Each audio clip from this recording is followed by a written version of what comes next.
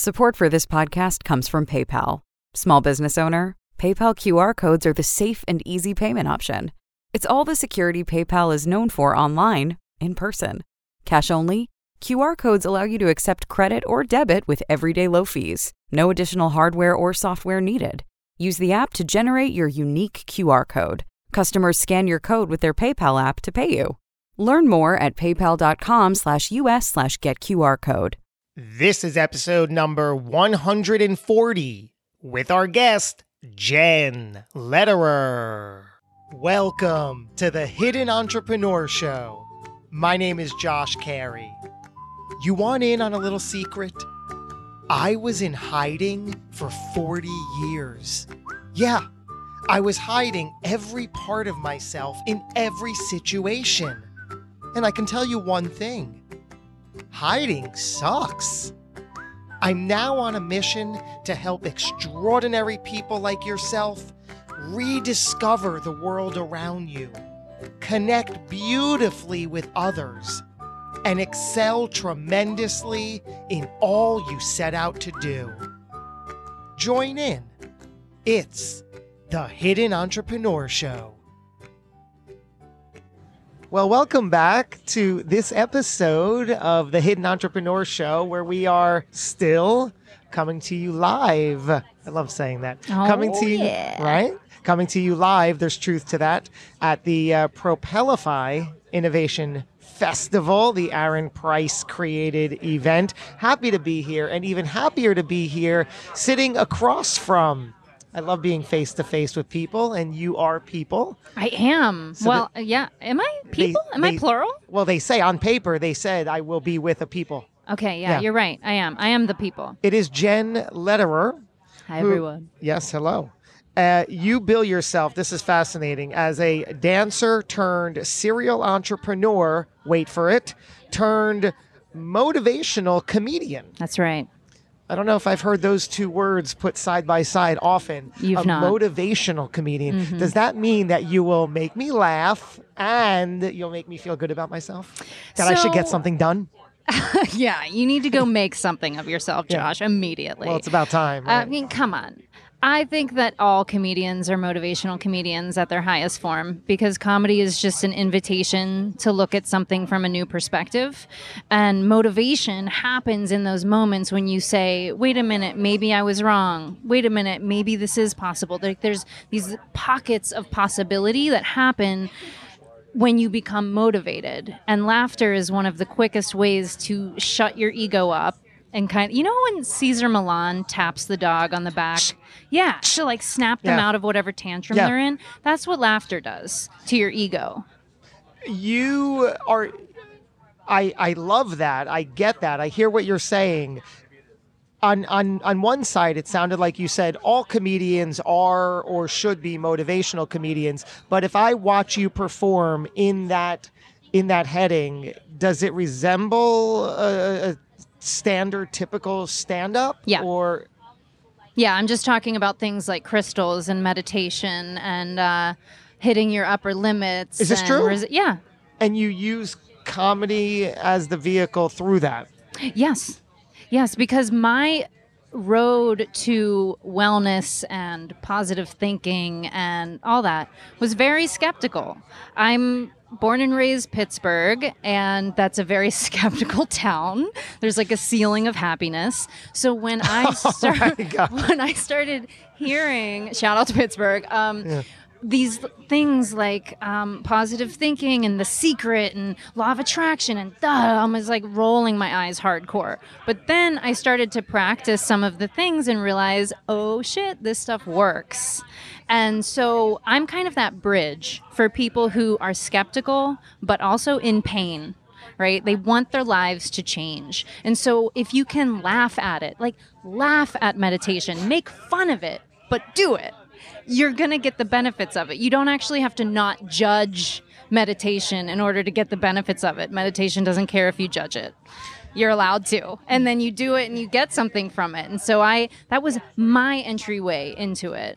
And that's how I present it. So today, as a motivational comedian, yes, you do like a like a performance in a comedy club, or do I go see you at a theater? How do I see you? I'm all over the place, Josh. The question is, how do you not see me once you get into my world? Yes, I perform at comedy clubs, and then I also produce my own shows at different clubs and venues. And the shows that I produce are much more geared toward social experiments. I want you to have a full kind of transformational experience when you come into one of my shows, and I just happen to use comedy as my tool for transformation, whereas other people use other tools for transformation. And then in a club, it's very fun for me to get introduced as a motivational comedian, and then everyone like crosses their arms and they're like, what is this shit right here? And then they realize it's it's the same thing. I'm just talking about things from my perspective, which is different than like a straight white dude that's never meditated. Wow. I love this because I mean we didn't compare a lot of notes before we got behind the mics, but I spent 15 years in the acting and film world. Okay. With the majority of that focus in the comedy world. Okay. I wouldn't label it motivational comedy, but it was your standard comedy. I was part of a comedy duo for many years, and that's just what we did. And we did the stand-up scene because that's where we can get stage time. Yep. And I love comedy. Looking back, I see why I went into it. I see all the reasons that I felt comfort there. Lots of unhealthy reasons, but I get it now. I was trying to, seek the approval. I think if I can, win your laughter and applause, you might like me enough to make me feel validated. Yeah. Things like that. Yeah. You have a similar? So what's interesting is I didn't really get drawn to comedy until I was at a place where I wasn't seeking validation. I'm sorry, say that double negative again. You didn't? I didn't get into comedy until I was at a place where I wasn't seeking validation. Wow. For most of my 20s, I was seeking validation from every external source you could imagine. Mm-hmm. And spoiler alert, didn't find it. Yeah. But I thought comedy was the one art form I'd never do. I was like, I've been in point shoes. That's as masochistic as it gets. I'm not, there's nothing worse. And then there is. And I was drawn to it because, again, skepticism, I guess. But, what's interesting in that is I've always been a source of light in a room. And every room I've been in, even when I was in like really dark places, people will come up to me and say, what are you doing here? Like, one of these things is not like the other, and it's you. But I've always been drawn to shadows, to the darkness, towards people's kind of hurt places. And I think that's really what draws me to the comedy world. There's so much pain. There's so much insecurity. There's so much confusion. And then there's this tool of laughter where when you watch a comedian, they're just up there trying to fucking find themselves. Right? That you're just watching someone work through their own thing, standing basically naked for you on stage. That's when it works. And that's when it works. And then the athleticism of finding the different perspectives and how many ways can I approach this? Comedy is life coaching in action, right? How many ways can you look at this without judging it? And just finding new perspectives on it. Same thing you do when you meet a new character, right? That when you're an actor and you look at a script, you can't judge the character. You can only get curious about them. And so comedy kind of gave me that lens for life, where no other tool was working. Like just regular positive affirmations and like choosing to look at the bright side. I'm like, no, I actually want to look at the shadows. I really want to get curious about that without judging it. And comedy is like, well, that's what we do. You spent a lifetime as a dancer prior to the comedy, right? Which is more difficult, dancing or comedy? They're both difficult for different reasons. Dance requires a full lifestyle. You are a dancer all day, every day. It informs what you eat. It informs how you treat your body. It informs every choice that you make. And also there's very much a time limit, right? By 35, You're really, if you are a professional dancer still, you're soaking in ice cubes every night, and it's just a very painful life. So that's difficult. Comedy is difficult because there's no one way to do it. And so you're constantly looking for your own way. You have to trust your own intuition. It's a career of judgment, right? You get on stage and the audience's job is to judge you. Instantly. Instantly. Instant feedback, right? Instant. They Right. either laugh or they don't, Right. right? You know right away if you're killing it or you're not. Right. And what's great is there's no age limit. You can start as late as you want. You can do comedy forever. There's so many ways to use this art form. And I love that. I love how like infinite it is. So you said, if I heard this correctly, you added the comedic aspect. You were sort of finding the personal growth and development through the meditation and the lifestyle. You were doing that, and then you saw, okay, I'm going to add the comedic layer to this and ride that. Yeah, so I was a motivational speaker, and after every talk, people will come up to me and say, I want more of your funny stuff. Your stories are hilarious. I've resonated with that part so much. And so it was just the feedback, people saying more of that, more of that. And me saying, no, I don't want to. I'm going to resist it. I'm going to ignore it. Who am I? I'm not a trained comedian. Who am I to be funny or to claim that I am a comedian? And I had a lot of... Really? Yeah, I had a lot of beliefs that since I'm good looking, I can't also be funny. Like no one's going to allow that to happen. So I'm not even going to try. Right. I just sold myself out of a lot of things until I just couldn't ignore it anymore. And I was like, you know what? I'm going to try. Let me hear that again. You told yourself because you were good looking, you also cannot be funny. I know. I don't get a lot of pity for that comment. Let me tell you. But it's the truth. You know, there's a lot of belief that good looking women aren't supposed to be funny. Right. And now you realize and if you are, you better be self-deprecating. Which you're not. No, I'm not. Now you realize you're hot and hysterical. Basically, Josh, that's my tagline. Yeah. That forever, that is how people will be introducing me on stage. You're like, hey, I am hot and hysterical. Check and check. Right. Unless you don't laugh, and that's your fault. Right. And for those not with the benefit of a visual aspect to my vantage point here, you're wearing a bowler hat. Yes, I am. Yes. Which I guess that goes with the comedy. Shout out to Chaplin. I know. I saw that this morning, and I'm like, and she's wearing the hat. Listen, I like to fully commit, Josh. So right. So you got the comedy aspect. You realized, wait a minute, I have to put that false story that I was telling myself aside, that a good-looking woman can also be funny. And you took that leap of faith. I did. And what I find so intriguing is that, I know you have a lot of these stories, I realize now looking back on my unhealthier days that I sold myself lots of lies as truth and just tried to validate that comfort. Painful, yes, but a lot of comfort there. Mm-hmm. Yeah, I'm very comfortable at getting so close to what I want and then not getting it. That is the story of my lineage. We actually have a saying in my family called letterer luck, which is like Murphy's Law. But we fully embodied the concept that anything that can go wrong will go wrong. And so I've done a lot of inner work to change the definition of what that means. I'm redefining what letterer luck looks like. And to me, it looks like, you're lucky enough to define your own life, create a, quote, new part of comedy called motivational comedy, and giving myself permission to do the things that are a little offbeat from what everyone else is doing, because that's always where I've thrived. And every time I've tried to just do the regular way, I would not do it. I would sabotage it. I would be incredibly unhappy. I would be comparing myself left, right, and center. And it wasn't working. I was doing all of the steps and then never getting there.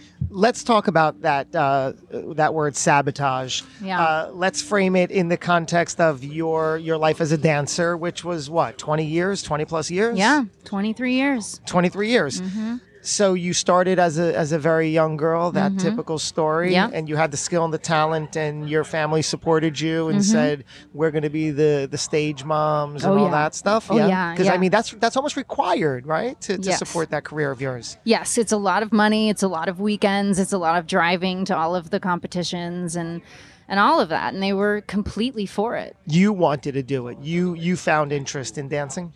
I did. My older sister, I have two older sisters. The middle one got put into a dance class, and I wanted to do anything she was doing. And so I went, and she hated it, and I loved it. And so my mom made her keep going because she didn't want me to have to go by myself. So my sister still hates me for that. She was stuck in dance for a long time. Because your mom's like, "Don't screw this up for Jen." Yeah, that's right.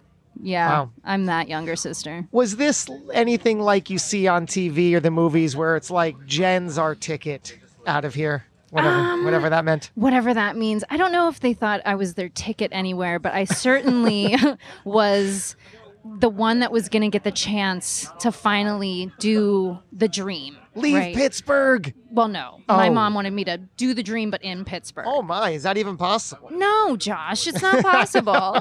And every time I go home, still, my mom tries to sell me on how up and coming Pittsburgh is. I'm like, listen, Up and it's- coming on what? It's right. It's doing a lot of great things, but But dance is not. It's Dancing not on the comedy, forefront. I mean- Right, dance and comedy. not really. It's not.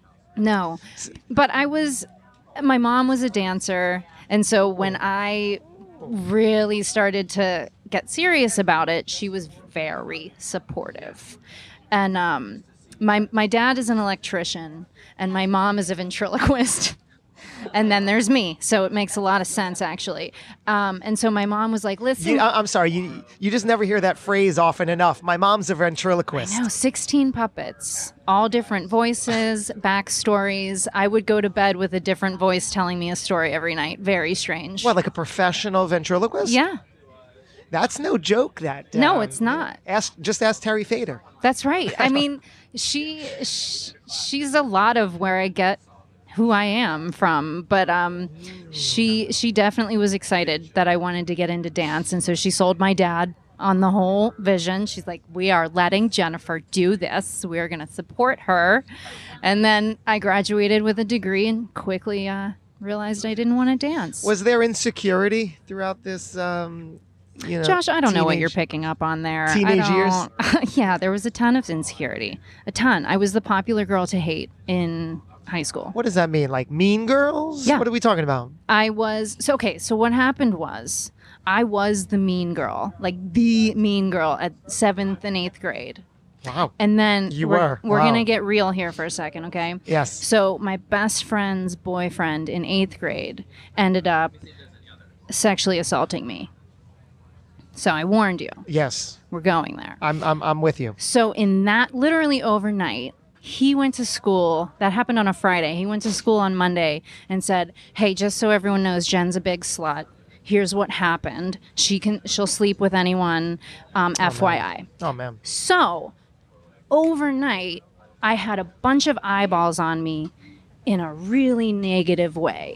Teachers included. Like, I walked in on teachers talking about me. Because they believed face value this story. Yeah. We've heard about. I mean, like I've heard that story.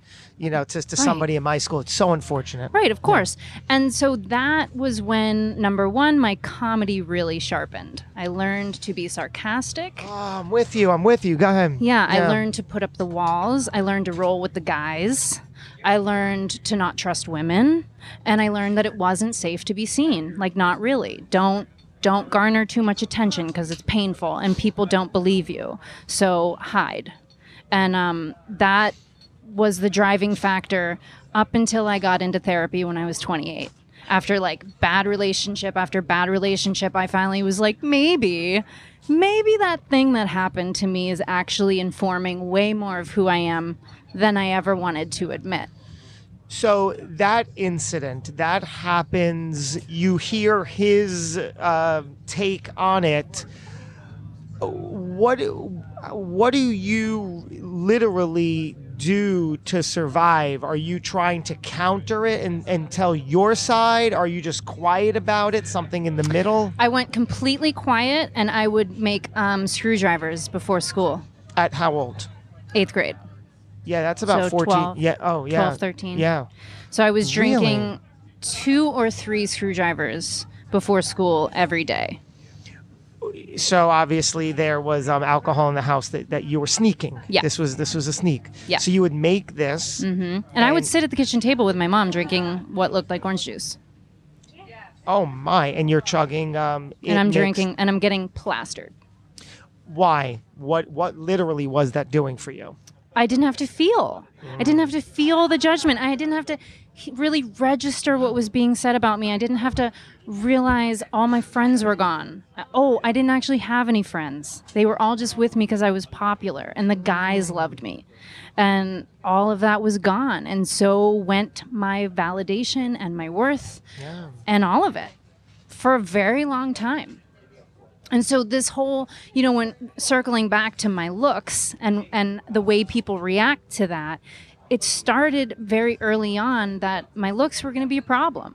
They were going to be the source of why people gave me bad attention and why women hated me. And so I didn't know what to do with that other than to learn how to hide and try not to offend anybody by taking what wasn't mine, right? Which was the narrative that my best friend, who was no longer my best friend, said to me. You stole him. You ruined it. How dare you? And so I just embodied all of those stories. And the dance studio was the one place I could go after school. And number one, feel safe in my body. Be present with my body. I was always sober by the time I got to the dance studio. By choice. Yeah. And I was safe. So dance was my lifeline for a long time.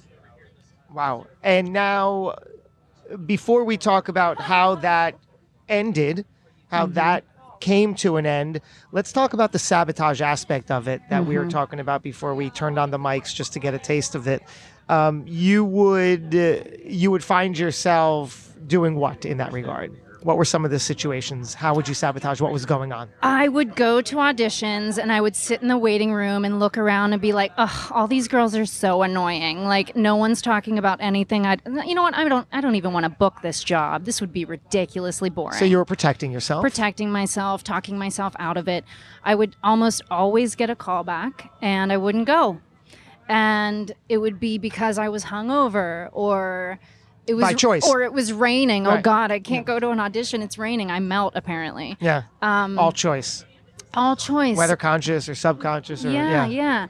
And hindsight, I think sabotage is misguided self-love. Break that down. What does that mean? So when I look back at how insecure I was and what my trauma was, to go into the entertainment business is a cocktail of disaster. Yes. Right? So if I look at my soul was literally burning bridges on my behalf. Like, do not cross that bridge. Do not go that deeply into this industry. You're not ready yet. And so I look back on it and I see the strength of my intuition, of my soul that knew this is not a no. It's not yet. And it's not this way. It's not through dance. Dance is what got me to New York, but it was never going to be what kept me here. So I've learned. But the sabotage was intense and confusing because I wanted to be seen. And every time I got close to actually getting it, I couldn't handle it. I couldn't let it in. And that was true in relationships. That was true in professional relationships. It was true everywhere. Yeah, I fully understand that and lived it in the entertainment world and out of the entertainment world. You mentioned upper limits earlier, and that's what I'm really understanding about life and how we react to things if we let that. Because if it was like in the acting world, I would do the same thing because you don't feel worthy, validated, that you're right for it, that you're ready for it. And then in relationships, that was just always a mess. What a shit show. Oh, constantly. There was never any sort of healthy anything. Like I said, motivational comedy I've never seen together. A healthy relationship, those two things were never together. You'd go in and I would sabotage it, and you know, I have intimacy issues.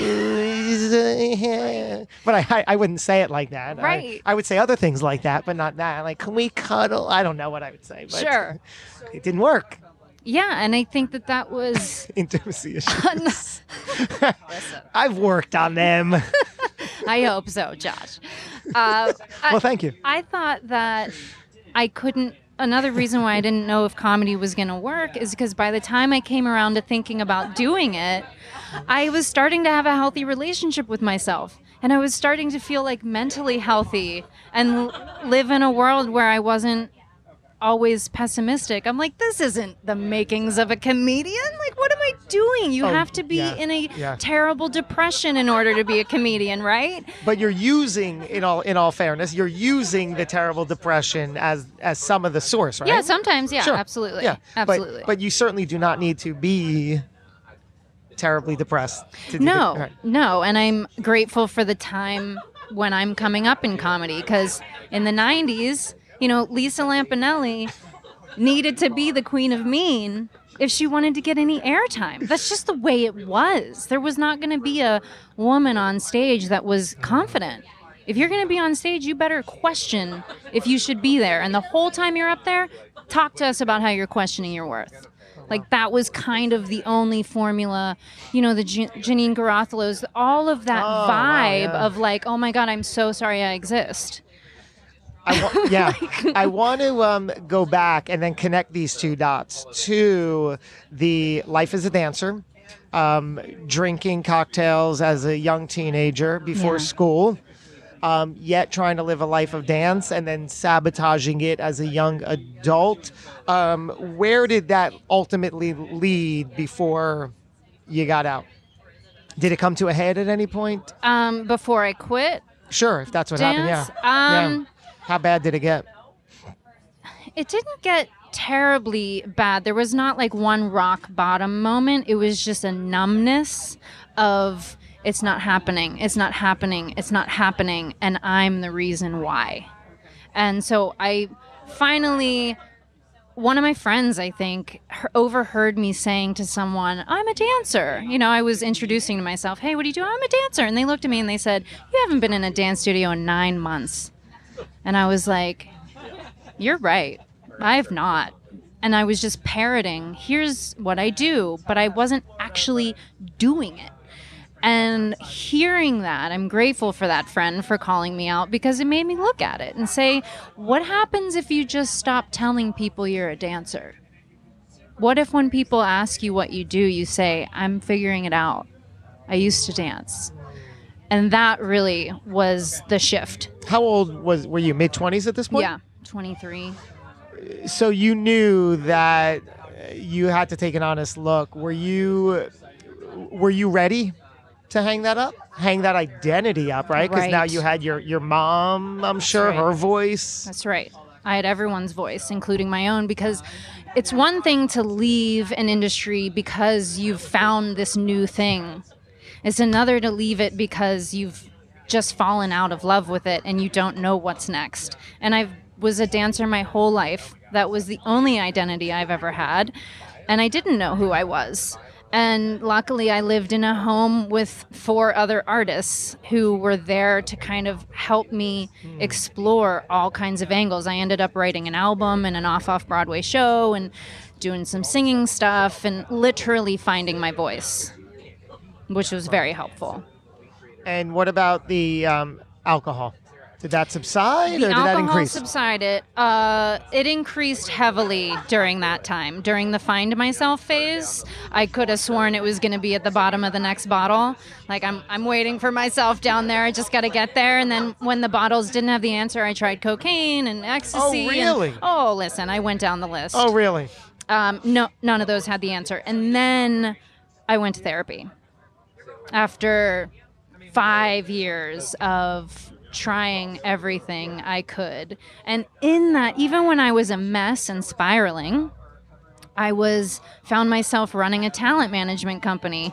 At 25, I ran a talent management company for 5 years, representing actors for film, TV, and theater. One that you founded or one that you were working with? I started working with them and then I took it over. What company was this? It was called Merging Artists Management. And when I first met them, they were running it out of the Producers Club on 44th Street. Oh my God, the Producers You Club. know Haven't the heard. Producers I Club. performed there, of course. Who hasn't? Oh my God. There are so many souls stuck in that building. Like, I don't know if you can feel it when you walk in there. It's still there. Yes, it's still there. Wow. It's still there. So anyway, I was working there, and that's where I was able to reconnect to working with artists in a new way and see myself as the mentor and as a leader, and I could have some power again, and I was making decisions, and I was learning the ropes. I love it. That is what got me back up because I was good at it. It had somewhere to put my fire, and like negotiating was really fun. Before that job, I was selling comedy tickets on the street before I was interested in doing comedy at all. So Was there any win in that, or was that a low point? it was a very low point. That was the height of my drug use. And I found the job on Craigslist, and I went, and it really just felt like the job I deserved. I was like, yeah, you can go stand on the corner. Wow, that's deep. Yeah, it was a lot of self-hatred going on. Wow. And then what I love about that is I found a similar thing in my role as a podcaster. I found that gave me a sense of worth and value and success and knowledge and ability that I can use that as a foundation and really as a launching pad, as a diving board for everything. And I credit this very medium to that. Less than a year and a few months ago, I love that. I left I was running my own digital marketing agency for 10 plus years, but it got very toxic, and I knew I needed to leave, just like any other relationship. And I said, I got to get out of here. This isn't going to change. But the whole time you're trying to make changes, do different things, and it just didn't work. So I took some time and then said, I just want to start a podcast. I'll probably enjoy it. It'll show me a way. I'll be good at it. And now I have opportunities like this, and that's literally what I'm building. And now I have an abundance of opportunities, a plethora of opportunity and confidence that have just been built from that foundation. And it sounds like the talent agency did a very similar thing for you. You're like, you know what? I got something within. Yes, and I'm good at it. And There you go. And I can help other people in the process. That was important for me to realize, I don't want to just pursue my own light. I want to help other people step into the light. But that was a sneaky way that I was able to be like adjacent to the light and closer to it than I'd been, but still sabotaging myself is like, here, everyone else go on stage, but I'm still going to stay in the shadows. I did that. Yes. I used to do that too, where you would help people thinking you're helping them, but you're still like, you're still putting yourself second. Right. Still putting yourself second. Right. Yeah, it was it was the universe warming me up. Like, that's fine. She's a little closer. She's on deck. Like she's getting ready. And it took me 5 years. And eventually, I looked around and I was like, I keep telling everybody else that it's safe to shine, but I'm not acting like it. Yeah. When is it my turn? Yeah. And do I need to be the 85-year-old that gets interviewed and says, I just wish I would have given myself a chance? Like, no. Oprah has interviewed enough people at this point that I know I will regret if I don't just try. It's so true. And I always thought that if I were to shine myself, knowing darn well what I'm capable of, I knew my whole life. Right. But I just, no, I can't. I'm not that person. I already established the identity. Right. I know who I am. I know my box. And Okay. everyone else knows too. I don't want to confuse them. Right. I don't want to make them feel awkward or put them in a weird situation. So I'm just going to, show up this way. And here's who I am. Will you like me? No, I'm not going to like you. Oh, okay. But it's all premeditated. It's what I was going for. Yeah. What I felt was that if I dare say, wait a minute, I can do good things. I can find something I'm good at and do it really well because that's really what I want. And I'm at a point where I'm finally going to go for it. I thought that all these people would retaliate. Right. And I wouldn't have had the strength or ability to stick up for myself and say, oh, I don't care what you think. I got this. Or big deal. Or who are you? What's the difference? Let me do it. But did they even retaliate? You're reading my mind.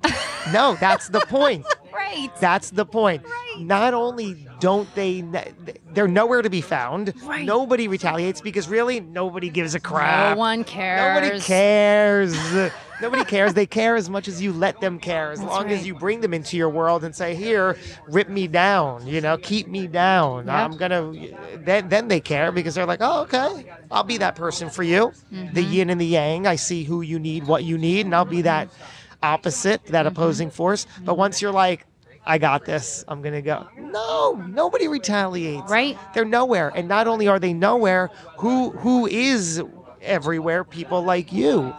The strong, right? People, I mean, this is great. Look at all these amazing people. Right. They're and more people who are inspired by watching you do what you just did because they secretly want to do the same thing. It works. I was very scared though when I realized I didn't want to be a talent manager anymore. My people-pleasing tendencies really flared up because I now had this whole roster of actors that were going to be orphans if I left and became what they might perceive as their competition. So their cheerleader is now out on the streets with them. And who is she? And was she lying to me this whole time? And was this her plan the whole time? And I just went into this whole story. And first of all, when I realized I wanted to leave, I found a business partner who could take it over because actors work so hard to get representation that was important to me to not just leave them hanging. But I was still scared. And every single one of them, when I sat down and said, here's what I want to do, they all said, I've been waiting because every time I met with you, I'm like, why is she a manager? I mean, she's good at it, but what else does she want to do?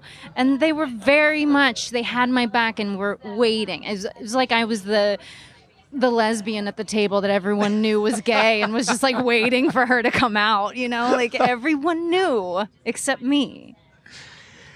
You've spoken a little bit about personal growth and development. Was it evident more in your current life, or was there always, trying and focus on it even in years past?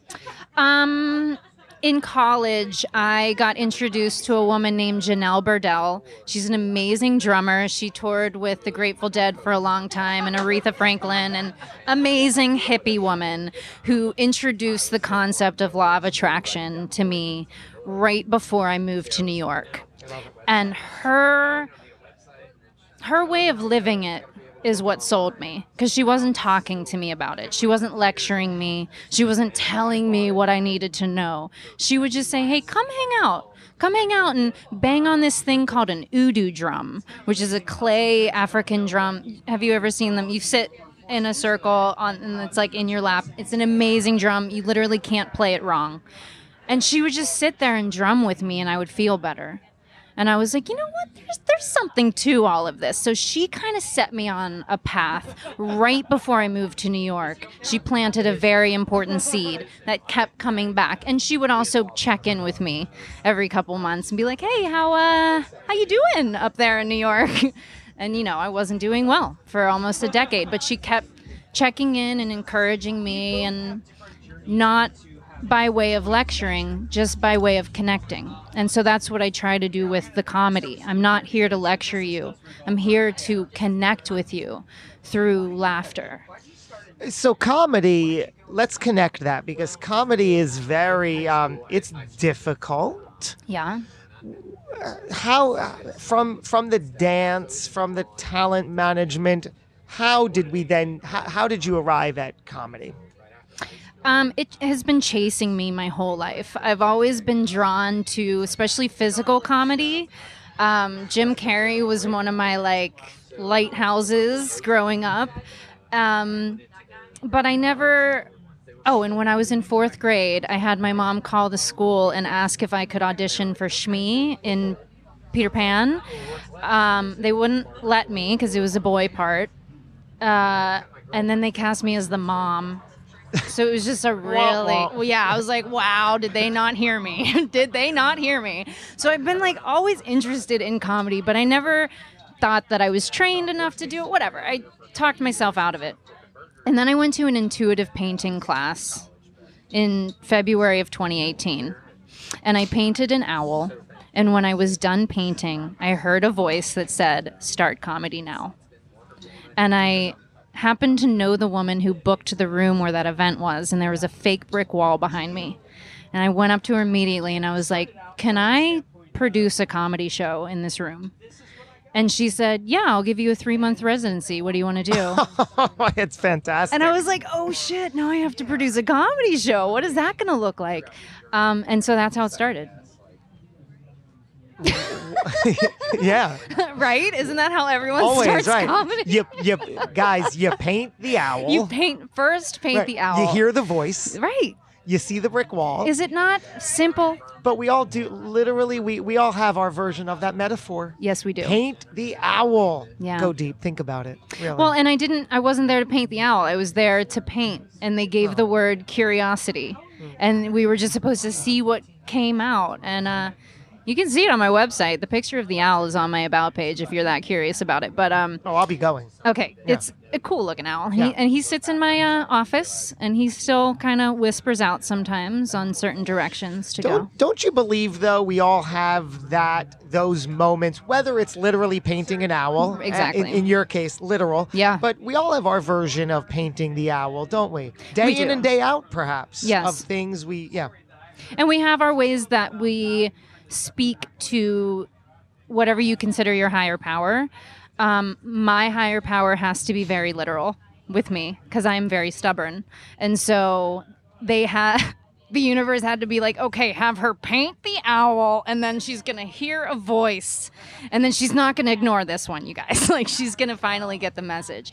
The universe has always kind of hit me over the head with signs, people showing up, opportunities showing up, books being recommended to me. And that I think we all have. And we actively ignore it. We actively ignore it until the exact moment when we're ready to hear it. I was ready to hear it that day. I could have ignored that. So I true. could have easily written that off as, weed. Yeah. Wow. Okay. My brand, The Hidden Entrepreneur, founded on the premise that I spent a lifetime hiding behind fear, using that as an excuse for everything. Mm-hmm. Tell me about a time where fear really took over, and you could have gone in either direction, but you knew you had to go in the right direction. Geez. All of my 20s. I think the decision to take over the talent management company when I was 25 and had been working for them for only a couple months, but I knew that I could do it better than they were doing. And I had built enough relationships. Who do you think you are Who with the that hell? confidence? Really. But you had the confidence. I did. Yeah. And I had the intuition. And I had the willingness to just try and be willing to fail and be willing to fall on my face. And that's where I bet on myself. That was the first time when I said, I can do this. And I'm going to put all the bills in my name, and I'm going to put this entire roster of talent on my back, and I'm going to see what we can do. And I did it. What allowed you to do that? Was it basically a last straw that you're like, I know I've always can do this, and now I'm just going to do it? It was a last straw because, the job I had before that was selling comedy tickets on the street. And the next corner I was going to go stand on was going to be even darker than the last. And I wasn't going to let that happen. I think we all know what you're talking about. So, yeah. Yeah. Wow. And truly, that's not an exaggeration. Wow. Yeah. My God, I feel like we can just go down so many roads and paths and talk for so long. And I feel like we really only even still barely scratched the surface. Yeah, right? yeah. There's so much more we can go down. What do you think the message is here if we're tying this up for the person listening? What should they take away? What should they know? What should they do next? I hope what people take away is that wherever you are right now is perfect. Why and how that? Why? How? Well, you won't know why until down the line because hindsight is where you see the perfection. So don't try and see it. Don't try and make sense of it. That's going to confuse you. And I think that's what I've learned from my own journey looking back and seeing how much I beat myself up when it didn't make sense and didn't look like what anyone else was. And it never makes sense. Never makes Life sense. literally never makes sense. Ever. You And yet can we're find- looking for it Yeah. in everything. There's no sense. No sense. Right. We're these things, these awkward. Stuck in this meat suit called We a are- body. Yes, and you're wearing a bowler hat. It just doesn't make sense. I know. None I'm of sorry, it does. I had to go full circle there. Thank you for bringing it Or back. partial What a circle. callback, you guys. Professional comedian over there. But it's true, though. We are all... I have a talk that I give. It's called Embrace Your Awkward. Mm-hmm. Because we are all always awkward. Yes, that's what we love Constantly. about comedians. They're willing to get up on stage and show the awkward. And we're like, oh my God, they're doing it. They're saying the thing that I think. That's oh where my the- God, they do the thing that I do when I'm home alone and I thought I was the only one that did it. Yes, that's the basis of Embrace Your Awkward. And that's what you're right. That's what comedians do. That's what makes it funny. That's what makes it motivational as well. Wow. So we are all awkward. I love that you said, when I said, what are we saying here? What's the message? That it's how did you phrase it? You're perfect where you are? Right where you are is perfect. I'm learning that it's a tough lesson. You can go your whole life knowing that, but never embracing it, never believing it, never Yeah. acknowledging it. Right. But it's true. It's like, I want to be doing things right now that are just like, it just keeps, they always seem to be like, progressively unattainable, like Right. another few months, it's like right. okay, when it's like okay, it's And right. that habit will follow you all the way to the Oscars stage or whatever big Yes. award you Yes. want, whatever accolade you think is going to make that voice go away, Yeah. it'll get louder. Do you know the book The Go-Giver? No. It's written by Bob Berg and John David Mann. Okay. I've interviewed both of them for my show independently. I'm very close with John David Mann. He told me a story on my show that just fascinates me. It's one of those, you should read it. You'd like it. Okay. It's a good self-help book. Sold like 1 million copies, literally. It's one of those great I books. mean, if we're throwing numbers around. So he told me that they were rejected. It's one of those stories where they were rejected by like 25 publishers before it got published. But he said what's interesting is after the first 12 rejections, we knew we had to make some changes. So we went back, we revised some things, and then ultimately it went on to be a bestseller. He said, but I know that if it got accepted early on in the form it was, it would not be the book it is today. It wouldn't be a bestseller. And this was their second book that they wrote. Now they wrote dozens. So, I just love that story that in the moment you don't realize that there's something bigger coming. Right. And there's truth to that. And we see that all the time in our lives. Yes. Which goes to exactly what you just said. Yeah. And your ego will try and talk you out of believing that everything is happening for a reason. Because that's its job, to try and keep you, quote, safe by staying comfortable, which is also a terrible zone to be in. Trying to convince yourself that it's not safe out there in your dreams. Is it safe out there? Yes, with the right tools, with the right people around you. When I talk about it's safe to shine, I talk a lot, especially to women, about how important it is to find a community where you can practice being yourself and where you're received and celebrated for your awkwardness. Because I think that there can be too much too soon, like we talked about at the beginning. I adore this conversation. Me too, Josh. Thank you. I adore you. Thank you. You are beautiful on the inside and out. Funny on the inside and out. Yeah, that works. Yeah, man, my organs are hilarious. And they're beautiful. Thank you. What? Well, let's leave it at that. I'm going to leave you with the final question. Jen Lederer, how would you like to be remembered?